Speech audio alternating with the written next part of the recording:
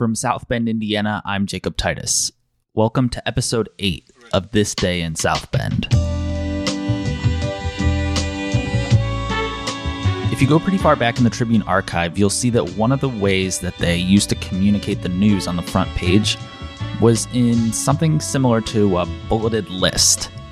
I can't really think of something like this today, except maybe a Twitter feed, except where someone's Twitter feed might have hundreds, thousands, or tens of thousands of tweets come across it a day. This will have 10 to 20, and it's a wide range of information and anecdotes about life here in South Bend, but also some national news that would be relevant to people. It's one of my favorite sections of the Tribune to go read and just get little pictures of what life was like in any given year. And so today we turn to April 14th, 1875 for the Wednesday evening paper. We're going to read the entire first column of the paper that starts with shorter national news at the top and moves into longer local news at the bottom.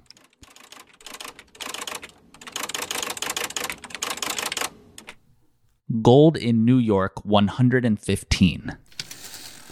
Live hogs reached $9.50 in Chicago yesterday.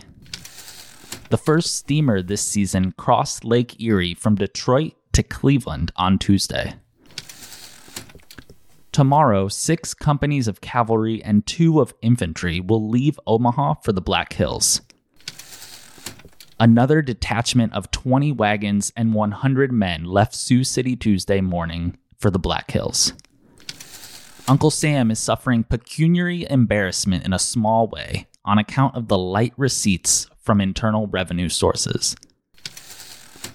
Mr. Beecher's direct examination closed yesterday forenoon. He wound up by a strong denial that he had ever in any manner done wrong to Mrs. Tilton. 10 years ago tonight, a ball from the pistol of J. Wilkes Booth buried itself in the brain of Abraham Lincoln, and one of the most conscientious and upright members who ever presided over the destinies of a great nation from the top of fame's ladder stepped into the skies. Our school years should be at least 10 months long. This is the opinion of the most experienced teachers and directors everywhere. Our school board, we understand, entertained the same view of the question, but felt disinclined at the present juncture of school finances to increase our school year to more than 9 months. We regret to hear that our neighbors in the book and stationery business, Smith and Holloway, have been obliged to make an assignment for the benefit of their creditors. The assignment took place today, and M.P. Chapin has been appointed assignee. We sincerely hope that matters may be so arranged that they can resume business again.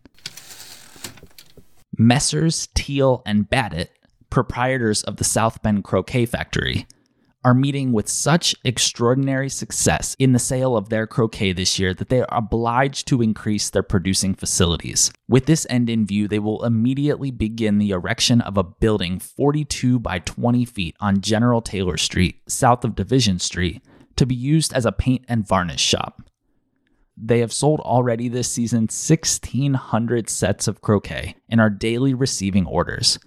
The South Bend Croquet has a reputation established second to none in the country, and dealers confidently recommend it and always find it of ready sale. The fire last Saturday night destroyed, among other old buildings, the first wood shop ever owned here by the Studebaker brothers. It was a high one-story structure, 22 by 30 feet, just in rear of their old office and repository, and was built in 1834 by Sam Studebaker, a distant relative of John Studebaker Sr., near the Big Spring on Wenger's Creek. This property afterwards came into the possession of M.L. Wenger, and in 1852 he sold the old building to the Studebaker boys for the enormous sum of $5. The sills were so rotten that the building could not be brought into town whole, so it was hauled in piecemeal and afterwards put together. And there are those who remember that the Studebakers took more pride in that little wagon shop than they have since in their mammoth brick ones, which cover acres of ground. It was the nucleus from which sprang the largest wagon shop in the world, and although it cost but $5, the boys had to pay Mr. Wenger for it in work, for money was scarce with them in those days. It was with the regret of losing an old staunch friend that the dilapidated, weather-beaten structure was seen to vanish in the flames.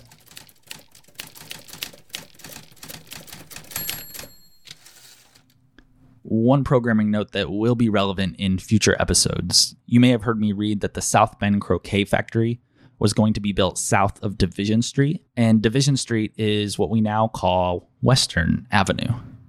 For many people, it's a central part of life in South Bend today, and that has really been true for pretty much all of South Bend's history. So we're going to run into that name a lot in the future. Until tomorrow, thank you for listening.